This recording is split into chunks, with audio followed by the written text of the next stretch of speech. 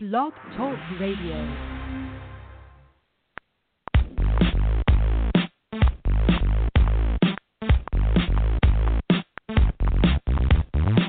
It's the GridironStuds show and the promo that's got the flow.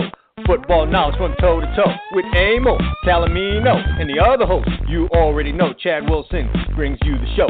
Dial us up, give us a call. We're waiting here to talk some ball. 347-633-9365 is the number to call. So don't sit around, no time to stall. Giving you football from wall to wall. And now we give you our two hosts, Emil and Chad, with your breakfast toast.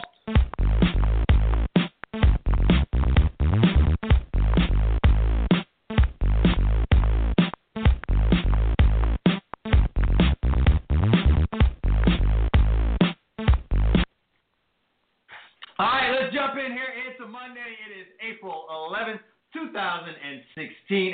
It's April, man. You know, listen, I know we took that big break, Emil, and because of it, time has really seemed to fly in this 2016 year. Would you agree or disagree with it? Oh, it's going. Hey, listen, in a couple of weeks, we're going to be looking at the draft, right? Soon. Yeah. 2 weeks. You know? Yeah, we're so we're almost about that, right? Are we not? We always get excited about the draft. Teams get to restock. It's like, listen, it's the same as signing day in college, only this is basically what the pro version is. So we all get excited about the draft. Every fan loves to follow what their team does, and we like to read the mock drafts. And let's be honest, you and I could do a mock draft. That doesn't make it. I kind of chuckle a little bit. Pure entertainment, my friend. It's pure entertainment because, if you're playing cards, and really this is a high-stakes game of poker when you're talking about the NFL and getting guys that you want to fit your system, no one's telling you what they're really going to do. And if they are, they're sending out smoke screens.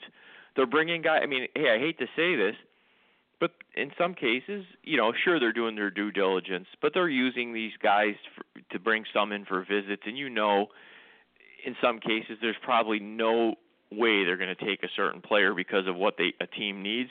But they might send a little smoke screen in so everybody, says, hey, they had a pre-draft visit with such and such. Smart people do that kind of stuff.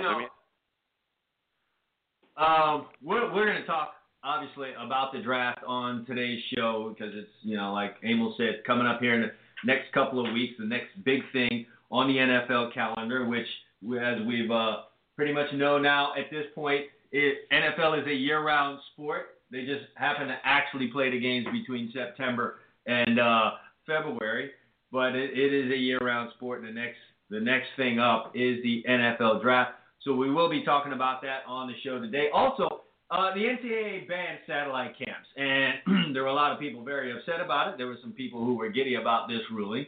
We'll get into that and talk about why that came into being, why this even came up, why we had a need to ban it, and what's the fallout from that. So we'll talk about that. That'll be our college football issue that we talk about today. The Golden State Warriors, can they get it done? They cleared a really big hurdle yesterday against the San Antonio Spurs. Is it just a foregone conclusion that they are going to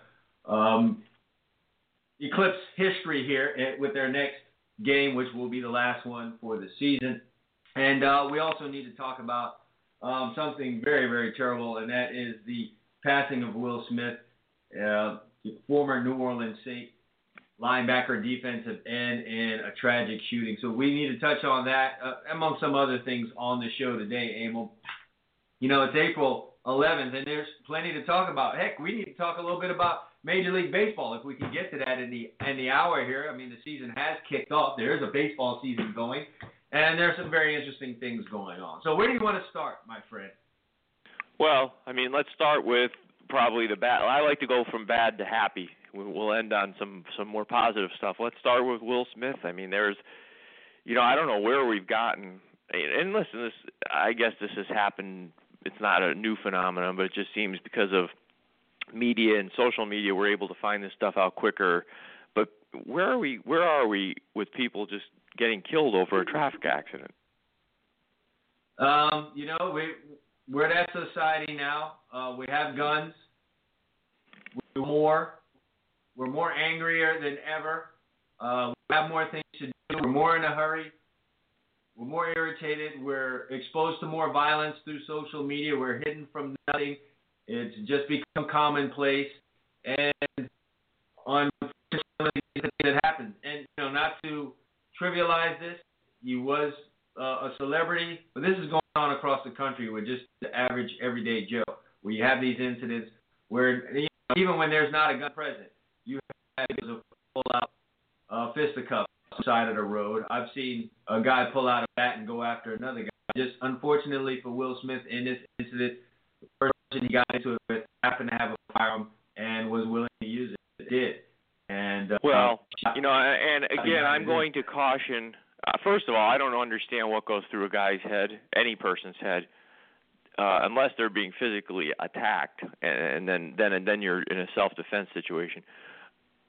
What would make anyone think pulling a trigger on a gun is a move you want to make there? Unless, again, and I don't know all the facts yet, and I don't think any of us do yet, but unless he was being attacked, I don't understand that. But I will caution, let's wait. As a matter of fact, I watched that 30 for 30 last week on the Duke lacrosse that they did. It was very, very good documentary.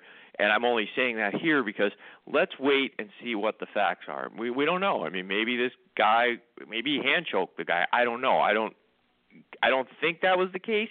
They said he was shot in the back and torso several times, and if you're defending yourself, one shot will do. When the guy goes down, that's the end of that. So, let's just wait, though. I mean, I want to hear all the facts, but it doesn't seem that this was a self-defense, at least from what I've read so far. What I read is that it sounds like that's the direction that this thing is going to go. A plea of self-defense by Carl Hayes, who has been taken into custody on second-degree murder. I'm losing you. You're giving me a little in and out here. Yeah, there was some comments made by folks about the second-degree murder charge and why it's something this heinous would be second degree and not first degree. And, listen, I'm not a lawyer, but I would have to imagine to get a first degree charge put on you, it'd have to be premeditated, correct? Right. Neither of us play a lawyer on TV either, but yeah, usually first degree carries premeditation. So, you plot out a murder and you kill someone, that's premeditation. In this case, it's anger or whatever, but that's more of a, carries second degree is still a life sentence, by the way, for people out there. You get second degree, it's a life sentence. I don't know where that puts you in terms of how long for parole. On that note, Emil, I don't know, did you read any articles where there seemed to be a connection somehow between the assailant and his father being killed and Smith being out with a member of the police department? Did you get that whole thing? Because I didn't really get in depth. Yeah, I read a little bit on that, and they're saying that they don't think that was the motivation. I think they're looking at the angle, was there a prior incident earlier in the evening at a club or whatever, or something along those lines. I think that's one of the angles they're approaching. The lawyer in for the case, defendant. Emil, you probably could go for a first-degree murder charge if that happens to come to light and be true. Well, here's what the lawyer what I get, and again, he's being a lawyer, so we don't know how much this is accurate. He's saying, let's wait for the blood toxicology to come back. I think that'll shed some light on it. So I think he's insinuating that, the victim in this case was either, drunk or whatever, and was the instigator in the altercation. Again, I don't know, only because what I'm reading is he was shot in the back. If someone's shot in the back, they're not attacking you unless they got some fancy Bruce Lee move going on. I don't. Mm-hmm. So sure, I'm with you on that.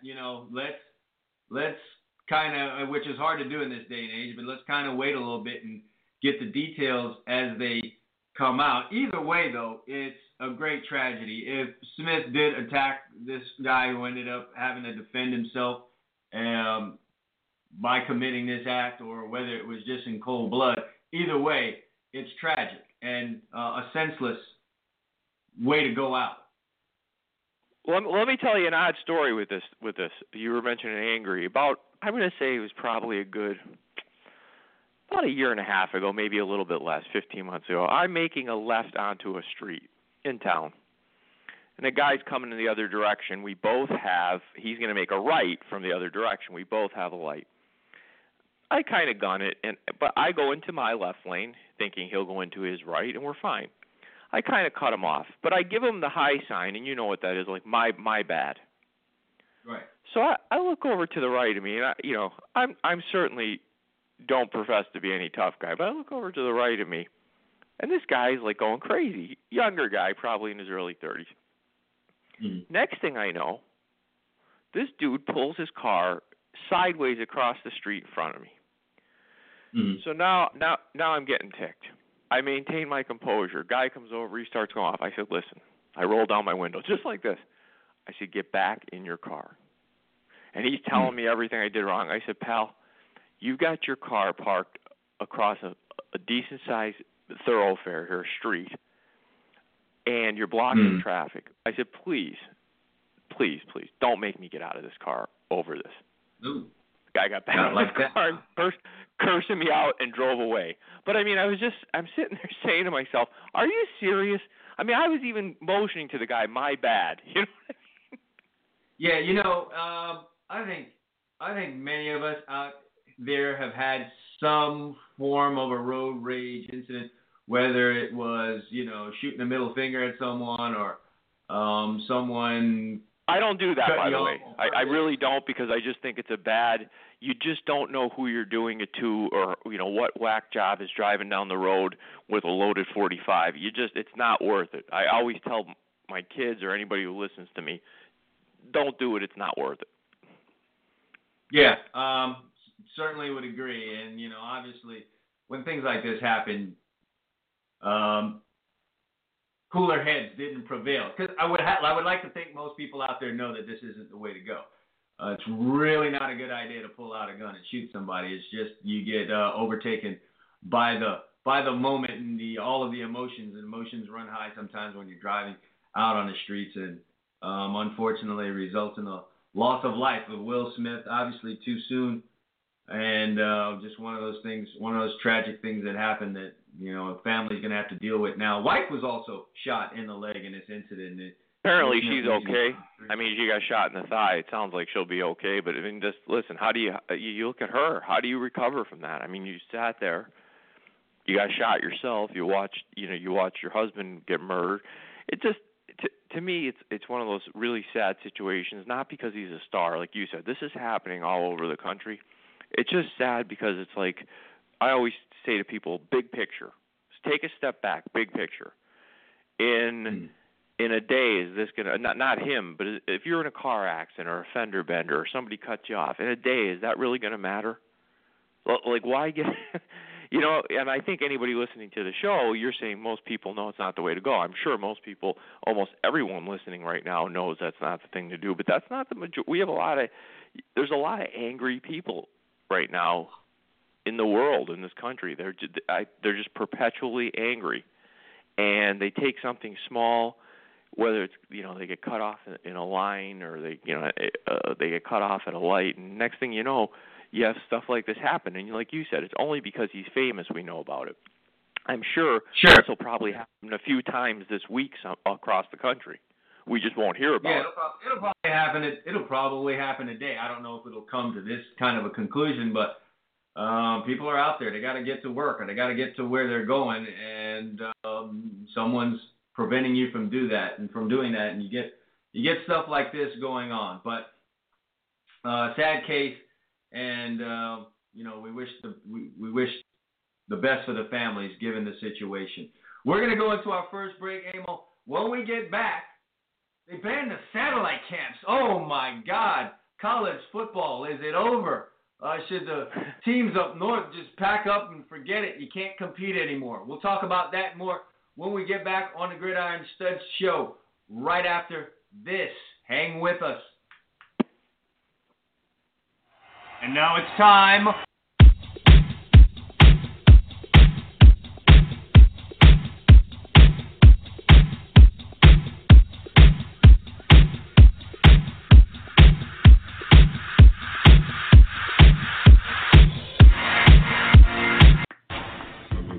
Hey, do you love fantasy sports? Do you love money? Do you love excitement? Well, get ready, because you may have found your heaven. FanDuel has combined all of these great things into one amazing website. Turn your love for sports into money and excitement with 1 week and even 1 day fantasy leagues with a chance for enormous payouts. FanDuel pays out over $10 million in winnings weekly to its members. That's right, $10 million. One member has made over $600,000 playing in their league. Another customer entered a 1 day contest for $25 and get this, cashed out $25,000 that day. FanDuel even offers a 100% money-back guarantee. Sign up now and join a league. If you don't absolutely love it, they'll give you your money back. You can enter leagues for as little as $1. For a limited time, FanDuel is offering a 100% deposit match bonus to GridironStuds show listeners. That's right, they'll match your initial deposit all the way up to $200. What more can you ask for? Just head over to FanDuel.com right now and enter the promo code GridironStuds when you sign up. But you better hurry. The match bonus is going to end soon. Just head over to FanDuel.com and enter the promo code GridironStuds. Do it now!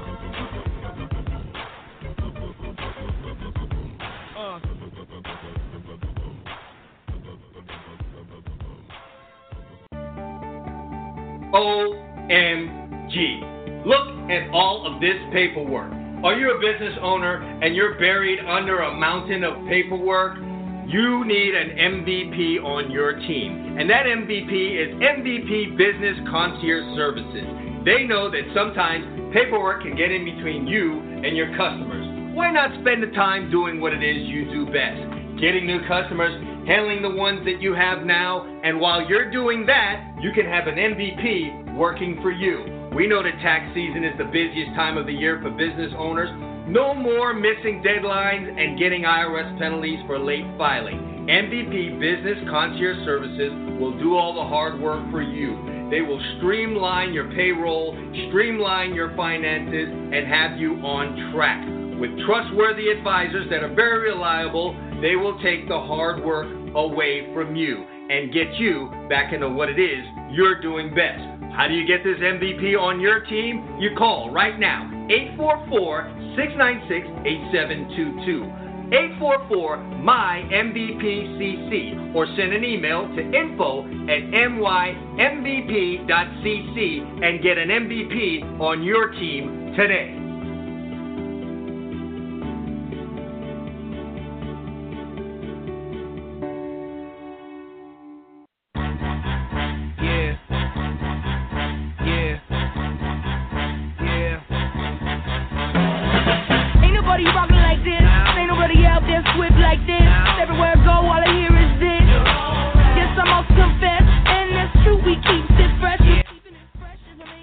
We're back on the GridironStuds show, 10:18 here on a Monday, April 11th, as we're flying through the year of 2016.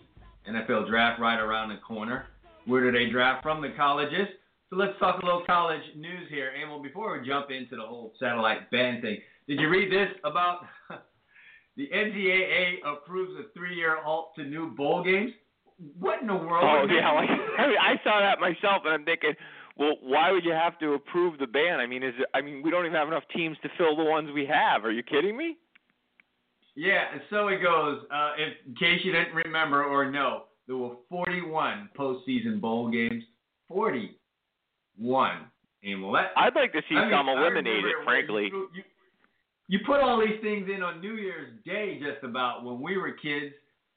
You had a Sunkist Fiesta Bowl and like 7 or 8 others. 41. Yeah, they could probably eliminate about 11 of them. I think 30 you'd be okay. With 60 teams, I think you could fill bowl games with some decent matchups. But once you get past 60 teams, you start getting into some of these games that are just, they're hard to justify watching if you're not gambling. Yeah, and we talked about this during bowl season, but apparently fed up. The NCAA said, hey, we really need to take a look into this thing. And while we're looking at it, we're not putting any new bowls into this thing. Last year, 63% of the 128 FBS teams earned bowl berths. 20 And years. earn, you're using a very broad definition of the word earn there, because at a certain point you're taking the shine off the teams that really did earn a postseason trip. I mean, but years ago, I mean, there was a certain, you made a bowl game. I mean, people would say, even into the 80s, wow, they made, a good year. They got invited to a bowl game. There just wasn't that many bowl games. Now it's like, so what? You got invited to a bowl game. That means you didn't suck totally. Well, who spoiled the party? Minnesota, Nebraska, and San Jose State. All three of those teams, quote unquote, earned bowl appearances as 5 and 7 teams. Not 5 and 6, well, not one game under the Mendoza line. 2 games under the Mendoza line. 5 and 7 earned their way into the bowls. And, that just really, I guess, pushed people over the edge. Because in the previous 45 years, only 4 teams with losing records made it into bowls. So these 3 guys jumped in there this year. People were all up in arms about it. They did approve a bowl game ban back in 2011. I don't know if you remember that. They had a you mean of adding bowl games back in 2011? Yeah, 2011 they put a ban in, a 3-year ban. You can't add any new bowl games. You know what happened, Emil? When the ban was lifted, 6 bowl games. They added bowl games. 6 new bowl games hopped in there. So it's just like, I don't know what it is, like stored up jizz, I guess. Yeah, but we've talked about this. You don't have to, this is not hard. This is not rocket science to figure out what's happening here. You turn many of these games on, and there's like 12 people in the audience other than the bands and the parents, okay? But here's what's going on. You've got 24/7 TV, okay, 24/7. There is no more national anthem for you younger people. That used to come on about 1, 2 in the morning, and they'd sign off. There is that. That does not exist anymore. These stations, especially sports stations, they need product. So you could actually play a bowl game with nobody in the stadium other than the teams and the officials, and they can make some money off it because between Fox Sports 1, ESPN, and every other sports channel and their offshoot, on cable, there's enough television time to put all these games on. So they're driving the addition of bowl games. It's no different than college basketball season. That used to start in early December, mid-December when you and I were younger. Now they're starting at the beginning of November because, again, they need product to put on television. So they create tournaments. Yeah, that's it.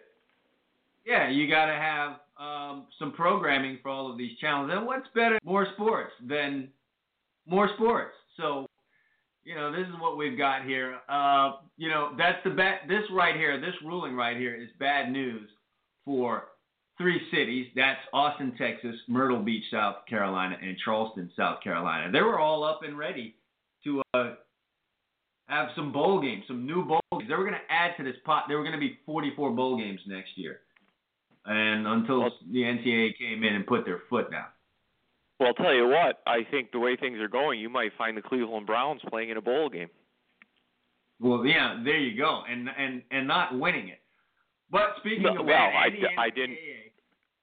Yeah, I didn't want to say they'd win. I just said they'd get invited. If you're Cleveland and you want to call us because you're mad about that, about the truth I just dropped on you, I do feel the need to give out the phone number at this time. It's 347-633-9365. Real rookie move. Didn't give that number out anymore. I mean, what's going on with us here?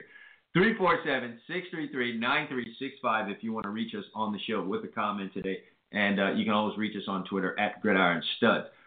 Let's get into this satellite camp ban thing. First of all, satellite camps, in the quickest way that I can explain this, is a college football program holding a summer camp, usually a summer camp, in a different location than their city or their campus. So, like last year, I attended a satellite camp here in the Miramar area for the USF, University of South Florida, which is located in Tampa. And we are, where I am, we are 4 hours south of Tampa. So USF, in an effort to tap into this hot and heavy and rich recruiting market here in South Florida, had a satellite camp right here in my city of Miramar.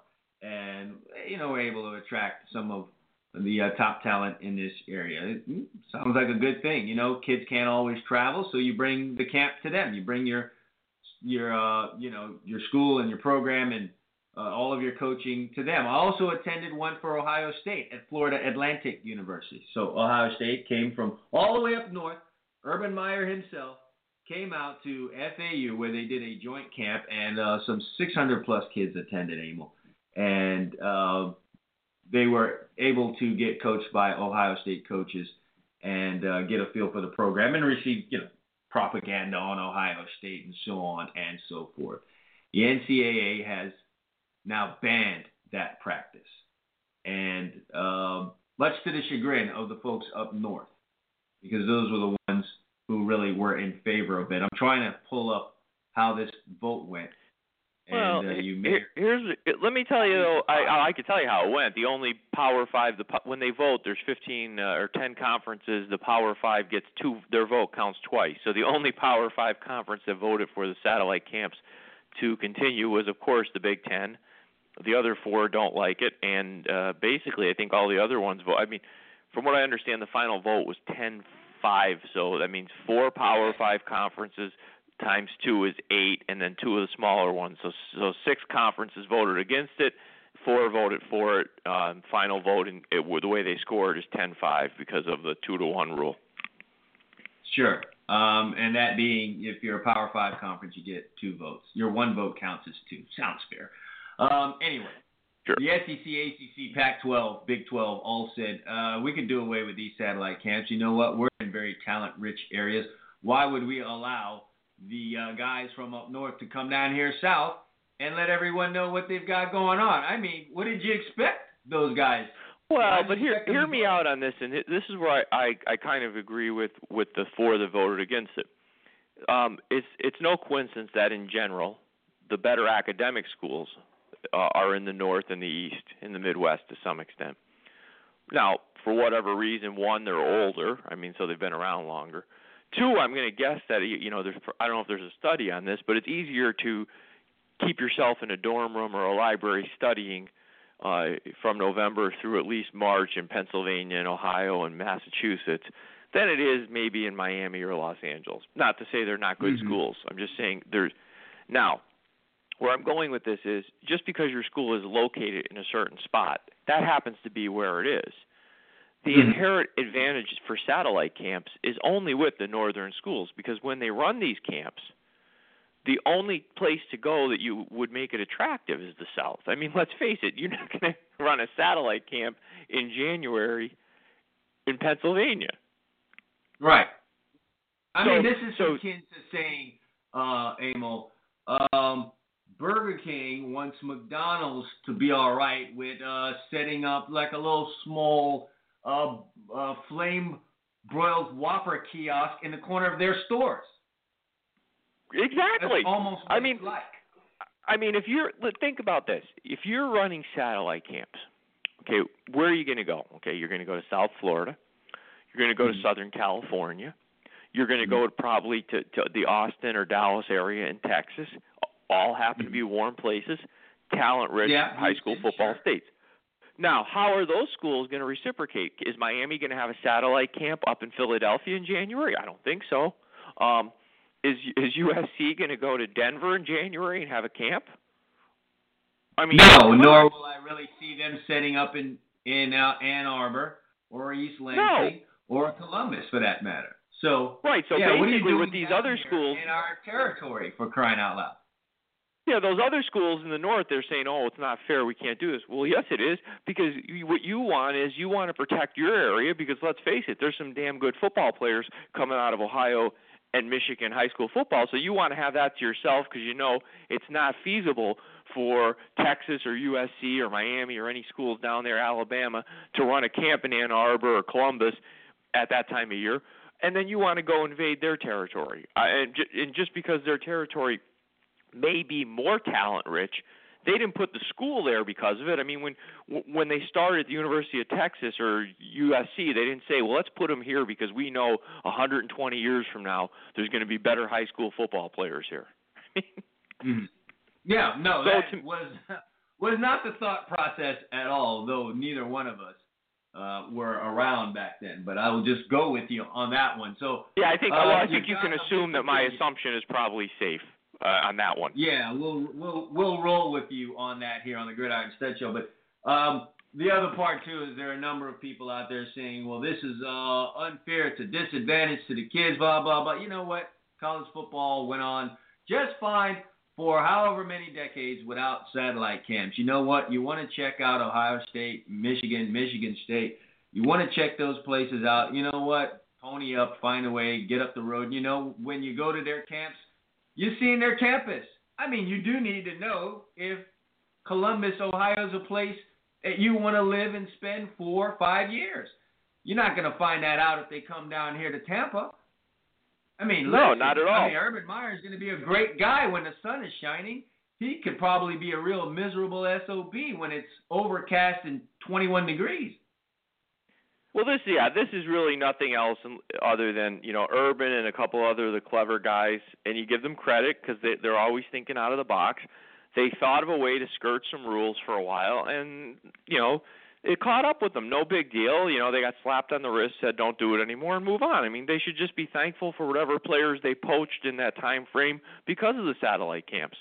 That's it. I don't even think it was anything like that, Emil. I mean, there was no rule against it, so there was no slap on the wrist or anything like that needed. But they're calling this thing the Harbaugh rule. So, I mean, already, Emil, you're seeing Harbaugh has been back into this thing how long? And he's already wearing people out, including the NCAA, where they got to get together and have emergency meetings and make strict, quick rulings like this. Well, you know what happens, and I think Harbaugh is even worse at it because, let's go to Harbaugh first, though. He irks people. We've talked about that. Even at the pro level, he irked people. And sure. I think what he's not learning from history, and people who don't learn from history are doomed to repeat it. Pete Carroll was similar in that, but Pete didn't irk as many people. Pete was more of just a nice guy, but all Pete cared about was football, okay? We've talked about this for years. All these teams have infractions. Some major, like North Carolina, where they're just giving you the answers to the test. Some not so major. But the only way you really get in trouble is if they have a reason to look. Now, what gives them a reason to look? If you win too much, that gives them a reason to look. Or if you draw attention to yourself. Miami did it. Pete Carroll did it. They won too much. Well, Harbaugh, whether he wins too much or not, and I suspect he'll win a lot, he's drawing attention to himself by being a pain in their ass. And what he's going to find out in college football is the more you do this kind of stuff and you draw that attention, they're going to start looking. And I guarantee you, if they start looking, just because it's the nature of the beast, you're going to find infractions. And he's going to not be long for college football.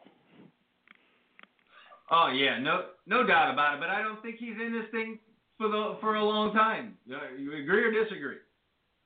I don't think he's in any job for a long time because I think he's a restless soul, and I think he also grates on people around him. He's too intense too quickly, so I think he's got one of those 4 to 5 year shelf lives wherever he goes, and then he's got to bounce because he's bored and they're sick of him. Yeah. So I really think that he wants to go back to the NFL in short order anyway. Just really wants a ring like his brother. So he's just going to go hard. He's going to go to the max. And those folks up there in Ann Arbor love him. But nevertheless, if you're looking for a satellite camp this offseason, no deal. NCAA has shut them down. And, that's the end of that until further notice. And I think further notice is going to be still shut down. You're going to have to schlep your way if you're from Florida or, California or somewhere in Texas. You want to see Ohio State, Michigan State. You want to see those teams, Penn State. Man, you're going to have to pack up the wagon and drive up the road. Yeah, that store is just closed. How that's going to go. Yeah, exactly. So it is what it is. All right, we got to talk some NFL draft because that's right around the corner here for us. It's that time of year again where teams make some ridiculous picks where you just don't understand what they're doing. Some big-time, highly ranked guy is going to be a bust out of this world. And some no-name who no one expected anything out of is going to be making a move for Rookie of the Year. Yes, folks, it's the NFL Draft, and we're going to talk about it when we get back on the Gridiron Stud Show right after this.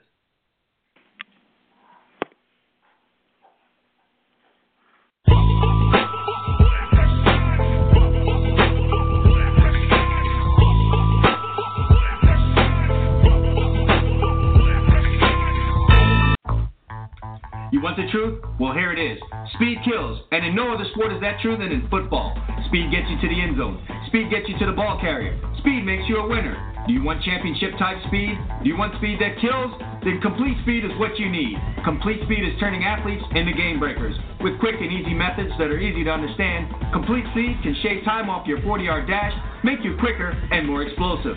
They have a clear progression, drills, and exercises along with specific instructions. They also have proven sample workouts and programs for you, the individual, or for you, the coach.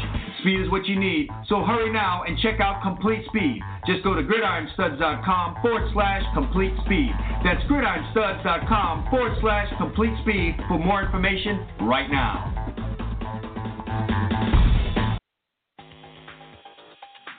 Sure, summer's gone, winter's here, but that doesn't mean everyone's putting their t-shirts away. Whether it's the company recreational basketball team, the youth soccer league for the kids, or the Halloween party your buddy throws every year, t-shirts are as much a part of the American culture as Tom Brady deflating footballs. Screen-printed t-shirts are costly when done for small groups. They're limited in color unless you want to pay even higher prices. More colors, more costly. The answer? Do it yourself at home with your inkjet printer and a hand iron. Whether it's your 7-on-7 team, your child's birthday party, or the family reunion, you can do it yourself and they'll look great. That's right, with heat transfer paper sold at tshirtsupplies.com, you can design your own logos, you can do the wording whatever you want, print it on your own inkjet paper sold by tshirtsupplies.com, and iron it on with your own hand iron. The design or pictures you put on your t-shirts are limited only by your own imagination and creativity. If you dream it up and design it, the paper sold at tshirtsupplies.com can get it onto your t-shirt. By the way, don't worry if you haven't done it before. As T-Shirt Supplies has first-rate customer service, they'll help you get the right paper for your project and steer you in the right direction.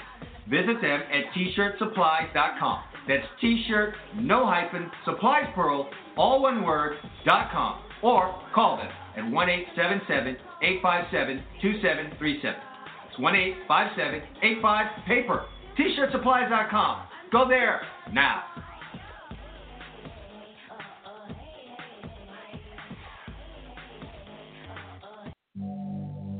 Are you a property owner or want to be one, but you don't have time for property management? Then get an MVP on your team. Who has time for the letting process, for arranging inventories and organizing pre-tenancy cleaning, dealing with deposit negotiation and negotiating with service suppliers and maintenance? No one's got time for that. MVP does, though. Get this MVP on your team. You can rely on MVP Property Management to offer you an extreme amount of quality and professional services for your money.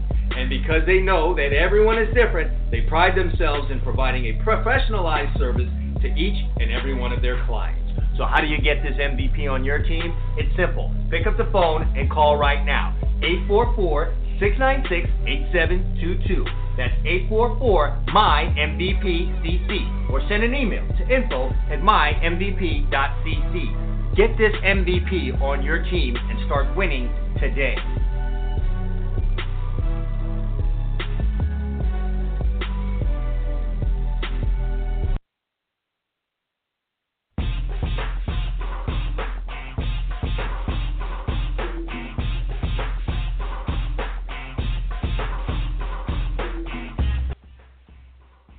It's the NFL draft coming up here in, what do we got, 2 weeks before the NFL draft, Emil? Where these, let me think of the weekend here. We are looking at that last weekend in April, which would make it, the 27th, 28th, 29th, I believe?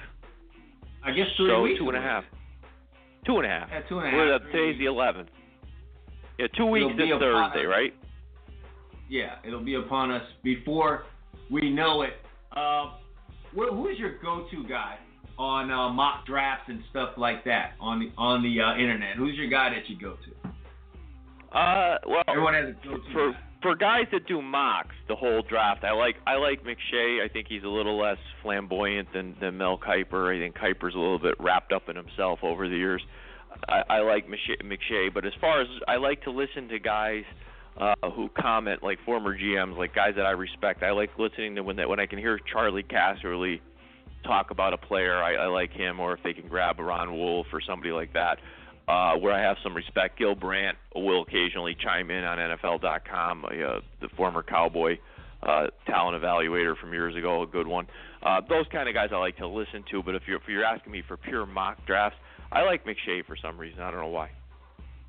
Yeah. I just go to NFL.com. I'm not a big mock draft guy. I know what it's about. I know that it's entertainment. I know there's some value in it being wrong, to be quite honest with you. It's just a point of discussion. You know, we like to rank things. We like to preempt things. We like to do all that good stuff. I do like Mike Mayock. You either love this guy or you hate him. I happen to like his analysis, and I just get the feeling that he's put in some work on this. So I want to run through a couple of his ratings and rankings here. I don't think I'm going to hit all the position groups. You know, perhaps we can save that for some later times. Quarterbacks, though.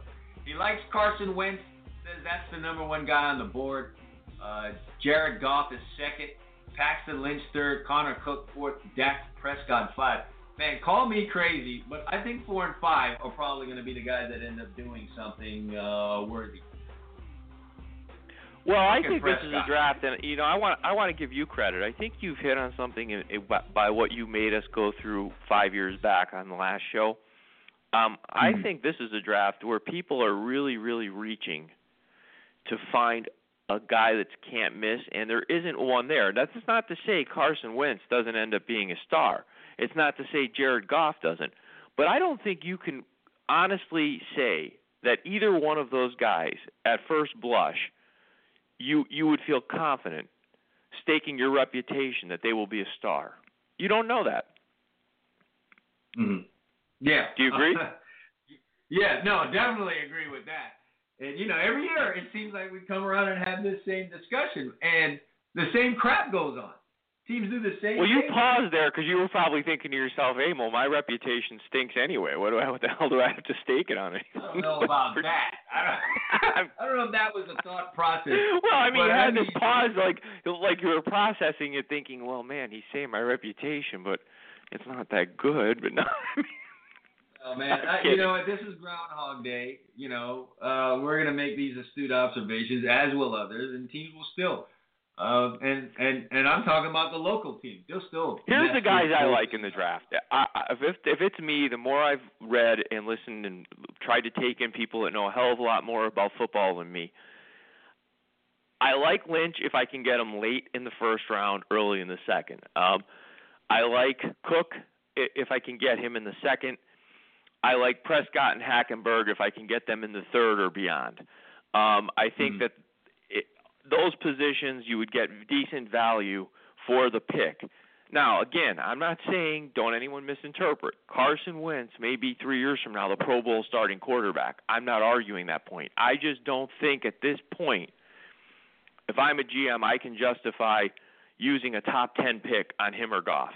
That's my gut feeling.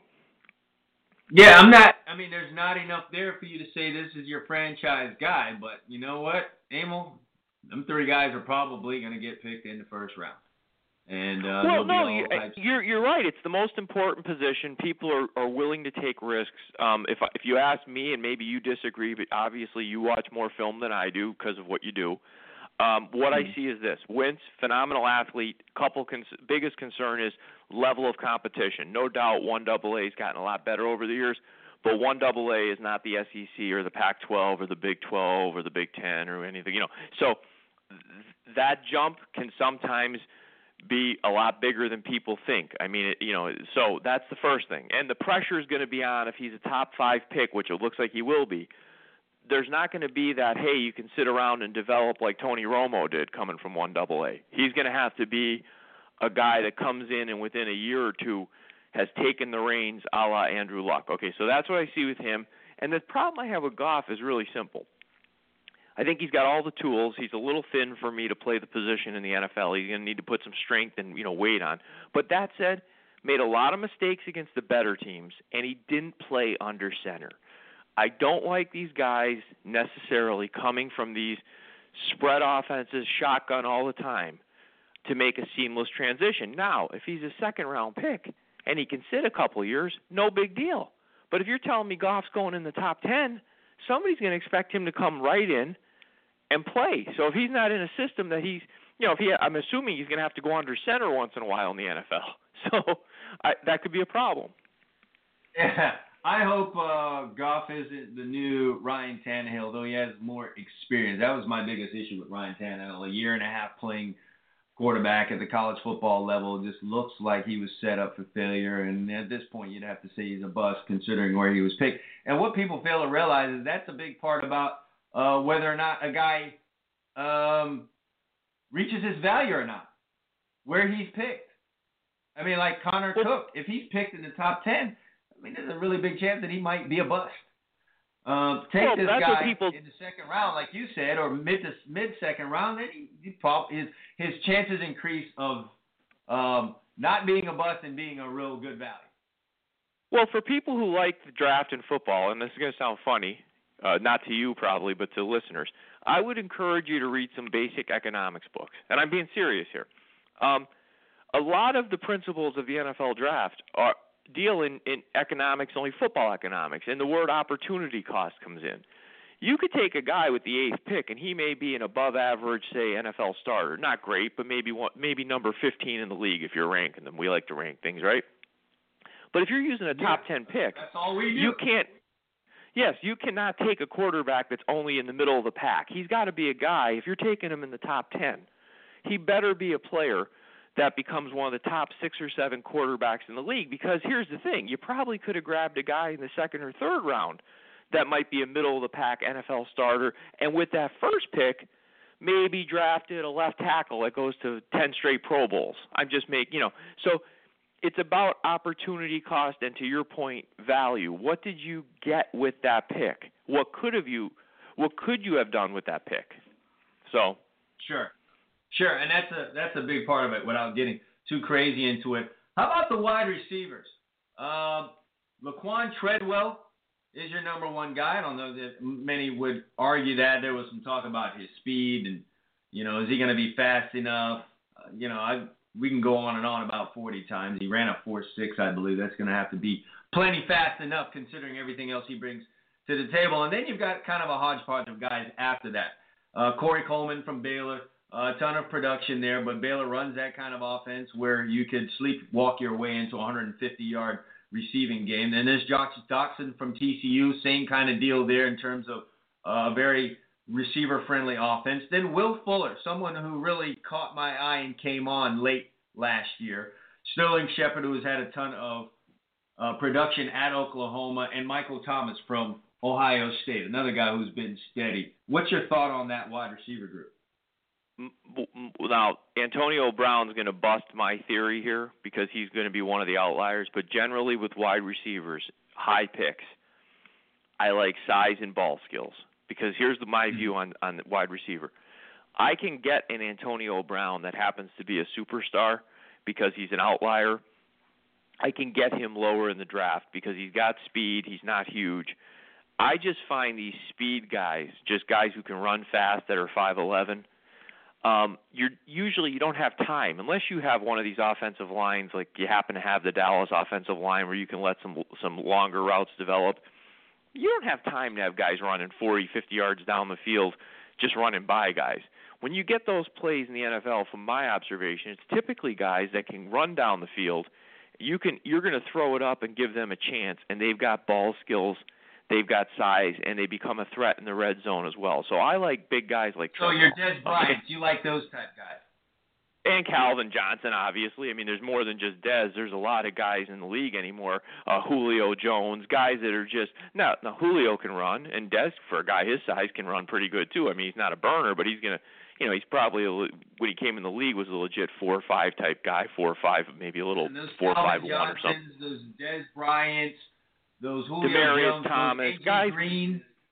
Yes, guys that can go up and make, as we say in basketball, they can create their own shot. Guys that you can say, hey, I'm going to give you a chance because I have a fairly good confidence level that if it's one-on-one, the ball goes up, either you're coming down with it or it's going to be incomplete. That's what I like in today's game. I don't like these guys that are just going to run a 40 because they're fast and they're going to try to run by you because most of the time you can't get the pass off anymore. Oh, sure. Sure. And then slot wide receiver types have their place. I just don't know in the mid to top half of the NFL draft, or hell, 20 up. And I'm not looking at 40s, and I'm sure you're not either. 40 for a slot receiver guy. Okay, to me, drills like cutting drills, cone drills. I'm looking for guys that are smart, understand defenses, because a lot of those are hot reads. I'm looking for guys that have good hands because they're going to get the ball in traffic, and guys that can cut on a dime. I don't care if you can run a 4.3 40, because if you're in the slot, most of the time what I want you to do is create a mismatch in the center of the field, catch the ball on the run, and then make a big play. Yeah, exactly. Definitely on that. And the last group where I'm going to talk about with the rankings here is the running back position, the dying position in the NFL unless you're into winning championships. And that is, number 1, Ezekiel Elliott out of Ohio State. Number 2, your Heisman Trophy winner, Derrick Henry at Alabama. Devontae Booker from Utah, number 3. Kenneth Dixon, number 4 from Louisiana Tech. Number 5, C.J. Prosise out of Notre Dame. Listen, do you get the feeling this is a very light draft in terms of running backs? Yeah, but a sleeper I keep an eye on because I watched a lot of him, and I like the kid, is that Booker from Utah. Yeah, no, definitely a high production guy, and did some really. But he's got good game things. to him. I mean, he's got some moves in the hole. I mean, he's not the biggest guy, he's not the fastest guy, but he's got a good combination of power and speed. I think he can be a pretty productive back in the right system. And to your point, you've been saying this for a long time, I think Derrick Henry has to be in the right system. But I think Henry is a guy that could surprise people in the right system. Now, I think if he goes to the wrong system, he could be a disaster. Well, let's talk. What would be a wrong system for him? Just off the top of your head, what would you think? Well, I'll probably give you a really easy. A Chip Kelly one. Chip Kelly. Oh, God. Almost every running back.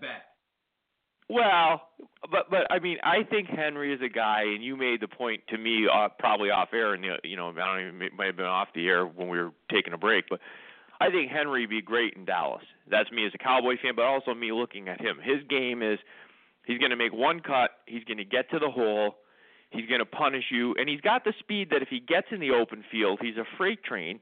The guy ran a 4.53 at the combine for a man that weighs 250 pounds. He's going to be a mother to bring down, but he's got to have that initial crease. He's got to have that hole. He's not going to make anybody miss in the hole. He needs daylight. Once he gets daylight, he knows what to do with it. Yeah, I would agree with you. You do have to get him through the line of scrimmage. Someone pops through into that backfield, his run is over, and that's going to be a loss on the play. He's not really adept at making people miss behind the line of scrimmage.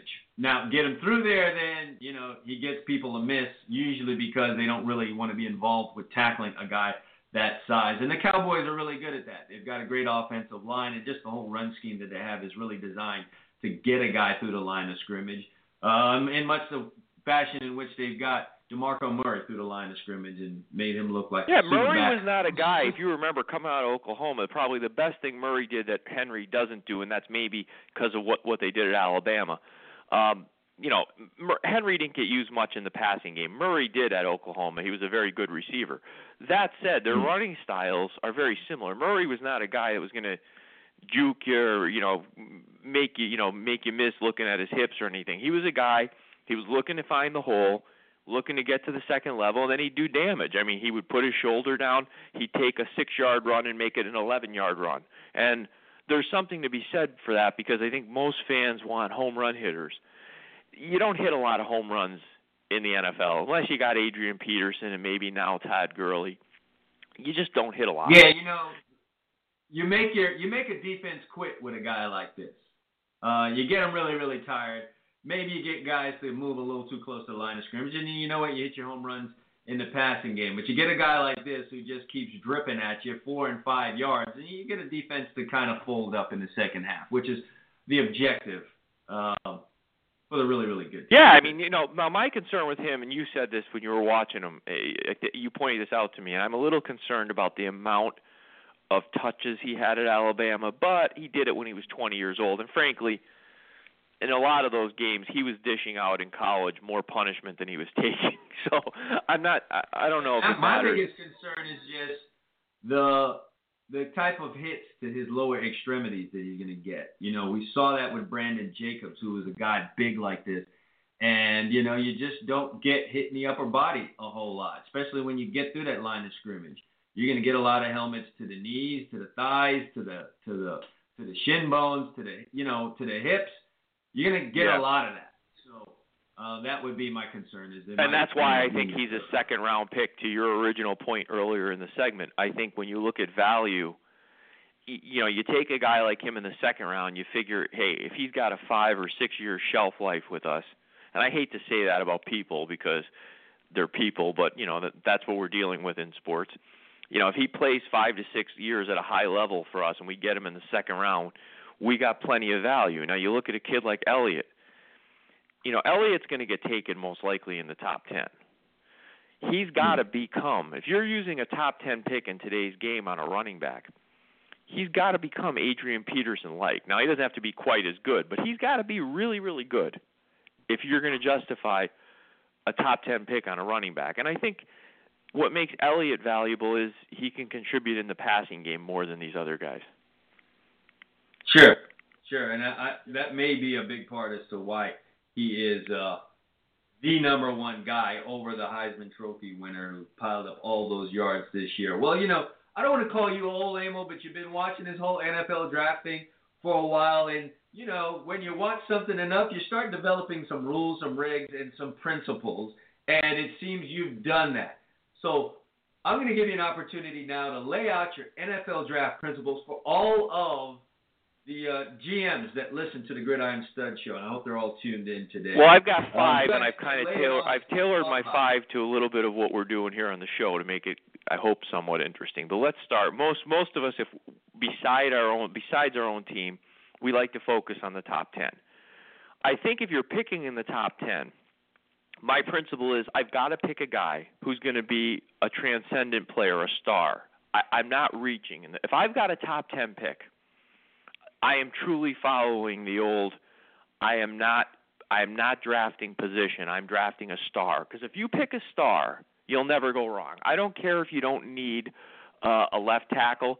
Pick the guy and put him at right tackle for a few years. If you truly think this is an all-pro caliber player. Now, of course, we've got to use position. In other words, if two things are even, okay, if we say two guys are fairly even on our board, I'm always going to give the quarterback, left tackle, the defensive line, and corner added weight to the other position. So if I've got two guys in my analysis that are... Check this out, okay?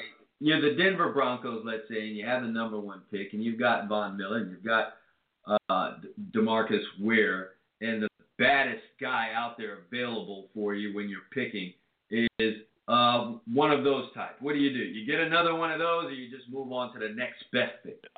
Unless the next guy, now remember, they're playing position that I consider defensive line, pass rusher.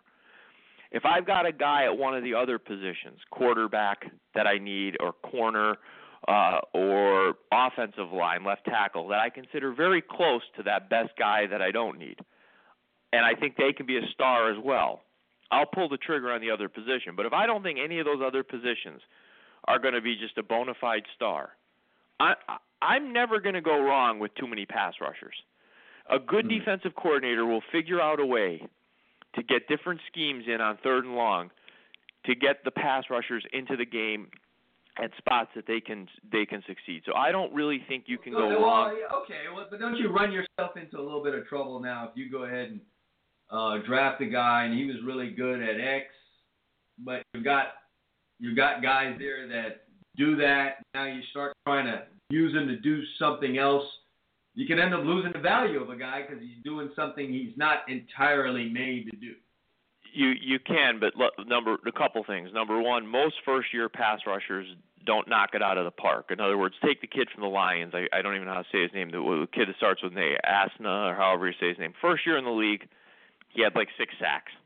Last year, he had 15 or 14 and a half. He went to the Pro Bowl. It usually takes the pass rusher type a year anyway, so it's not like they're going to come in and push a guy out the door or that you expect them to. But if you think the guy can be a Von Miller, another guy like that, are you really ever going to be in a bad position to have 2 Von Millers on your team? No, nothing. It's excess. You just hope you aren't giving up another position. But I understand what you're saying. Get yourself a really good football player when you're picking that high. What's principle number 2? Number 2 is the first round. The first round, any guys get going in the first round. Let's assume 11 through 32, okay? By year 2, they've got to be an above-average NFL starter for you. If you're picking a guy in the first round, to me, okay, first-round picks, they're the way you restock your team with cheap talent for the salary cap era. It's very hard to justify this stuff. I mean, people love to point to Aaron Rodgers. Aaron Rodgers, they took him at 24, and my God, Brett Favre was still on the roster. You know what?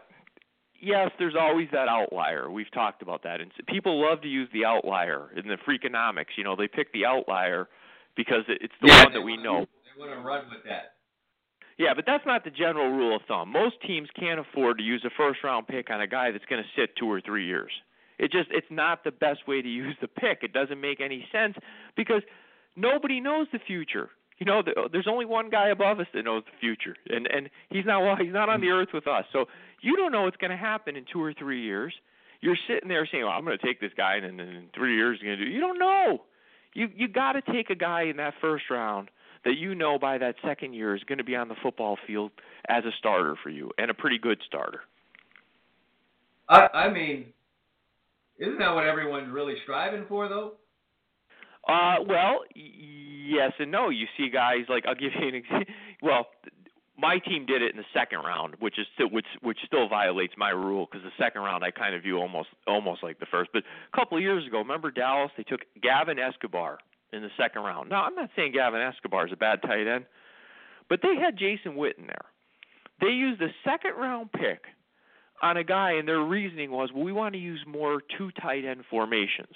So you're drafting a guy in the second round, which is a very premium pick, to be a situational player behind a guy who's going to the Hall of Fame and at the time showed no sign of letting up. That, to me, was a waste of a pick. And I'm using it as a second round, but you see this. I mean, if I started going through drafts from the last 5 years for you, we could sit here and find guys that you saw teams taking a guy that was not going to get on the field in a couple of years, most likely. And you're like, what are you doing using a first-round pick on that guy, or even a second in this case?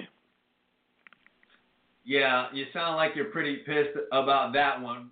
That leads us to the next principle. What do you got there for us? You know this principle, but for people who haven't listened before, you draft a quarterback every year in my system. Now, I'm not saying you use a pick in the top. One that I happen to agree with. I agreed with it. I wasn't so hard on it when you first said it, but as time has worn on, I've warmed up more and more to that principle. Talk about it. I don't care if it's the 7th round. I mean, I'm saying every year I'm taking a guy that I can either, I could make him into a potential starter for another team. He could become my backup because you can never have too many quarterbacks in the NFL. We saw that last year. There is always a trade market. If you have 4 good quarterbacks on your roster that could start in this league, trust me, you'll have 5 first-round picks in a few years because you can trade them.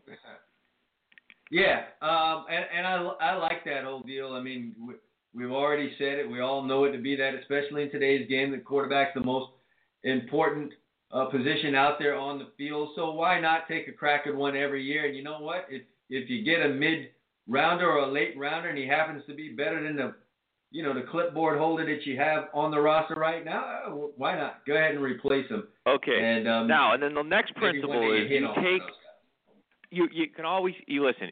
Here's the thing: if you're using a 7th round pick and you don't hit on the guy, so what? What'd you miss out most of the time? And here somebody will call one of these days and say, this guy was taken in the 7th round and he's been to 7 straight Pro Bowls. Listen, that's not the norm. Most of the time, the 7th round, you're grabbing a lottery ticket. Okay. So you grab a lottery ticket that can hit big for you when you take a quarterback. Even if you don't need one, use that pick wisely. Try to find a guy that you see something in that you can develop and turn it into a true lottery ticket. Because if you don't need him, you can trade him. Trust me, if he develops. And this ties into my next one. After the 4th round, and let me just say why I say after the 4th round. I said on first-round picks by year 2, they've got to be an above-average NFL starter. I really believe in today's game, the 2nd, 3rd, and 4th-round picks by their 3rd year in the league should be NFL starters. At least average and hopefully above average, but at least average NFL starters. I think your first 4 rounds, that's how you truly build, the guts of your team. But rounds 5 through 7, you've seen the Patriots do this. They're classic at it. They find players in the 5th, 6th, and 7th round. My rule in those rounds, I draft for production. I look at tape. I go to big schools most of the time, guys that produced, and I draft for production. Because you know what? All this 40-time stuff and guys doing bench presses. You don't favor the guys from the small schools later down in the draft. draft. Actually, because I think guys who are studs from small schools, they're the guys that are going to stick out, and you're probably getting those guys most of the time in the first 4 rounds because they're so above average. You could see it on film. You could see their measurables. They're just so above average. You're going to grab those, like the kid who transferred from Ohio State to Eastern Kentucky, Spence, the pass rushing end. He's going to probably be a first-round pick, if not a high second. He's not falling into the 5th round because he just sticks out on film. So my whole thing is in that 5th, 6th, and 7th round, I want the guy who produced at Oklahoma but maybe doesn't run the 40 as fast as we'd like. Or the guy from Miami, same thing. You know what I'm saying? I want guys from schools that play top competition and they produced. That's what I like in those rounds because that tells me they can play football. Sound like first rounders. Well, but not if they don't. No, because we have the Underwear Olympics. And when you go to the Underwear Olympics, if you were at Oklahoma and you are 5'11 and a half and you ran a 4.58 40 as a wide receiver, they tend to overlook your 1,300 yards that you had that senior year because you're not tall enough and fast enough, and they look at all those height-speed combinations. And I say, guess what? Somehow that dude managed to catch 1,300 yards worth of passes against some of the best players in the country. He might be doing something right, so I'm going to take him in the 5th round. Somehow, some kind of way. I like to look a lot into production. How about looking at the film? How about that little novel idea? Go check out some film. Well, yeah, film, to me, maybe we're both saying the same thing differently. Film, to me, is production. I like to look at film, right. I've got 4 years worth. Hand in hand. Yeah, I like to look at film. In other words, hey, I've got 4 years or 3 years of you playing in the Pac-12 or the SEC. I don't really care, your cone drill. I can watch your cone drill on film because you're doing it against other people. Sure, absolutely. And what's your final principle? Well, no, I kind of tied the one in with the 5th one is more when guys are even at a position. I think you've got to put a premium, and that's in any round. You get on your board, you get to a pick, and you got 2 guys that are virtually even, maybe within a point, however your grading system is. You got one at an 84 and the other at an 83. I think you got to put a premium on those 4 positions I talked about, and that's quarterback, left tackle, the guy that saves your quarterback's rear end most of the time, assuming he's right-handed, defensive line and corner. Because those positions, and I'm not saying the other ones aren't important, they are. Everything fits together in football, but especially defensively, you know this. When you put pressure on quarterbacks, they tend to not look good. It makes your secondary look a lot better than sometimes it is. Yeah, no doubt about that. That is absolutely correct. Those are the 5 principles by our long-time, and when I say long, I mean long-time draft observer, Emil Calomino here on the Gridiron Studs Show. You disagree with any of those? What's that? Do you disagree with any? No, I mean, I gave you my thoughts on them there. I really love the quarterback one, though. That's rung true for me. And this isn't the first year you've stated that. You stated that a couple years back. I want to say the first year we were doing the show. So definitely like that one, as I do all the others. You got some wisdom there, observing this thing for that long. So we appreciate you dropping that wisdom. Even blind squirrels find nuts once in a while. There you go. Well, kudos to you for finding nuts. We're going to find our butts out of the door. We would like to thank you for listening to the Gridiron Studs Show today and appreciate you guys all making us a featured talk show on Blog Talk Radio. We're back at it again on Friday, Emil and I, talking about the latest and the greatest. We'll also touch some more on the NFL draft and whatever else comes up in between now and then. So, for Emil Calomino, I'm Chad Wilson. Thanks for listening to the Gridiron Studs Show. We'll see you on Friday.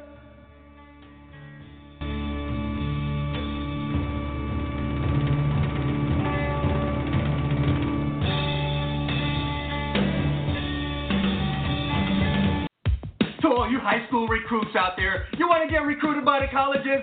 Step up and visit GridironStuds.com today. We got college coaches visiting. We've got people visiting. We've got fans visiting. If you want to be seen, get your video up there right now. It's easy. Create a profile. Takes 2 minutes. Stop playing games. Get off of Facebook. Take control of your future. GridironStuds.com is where you need to be today. Visit now, set your profile up, and let yourself be seen.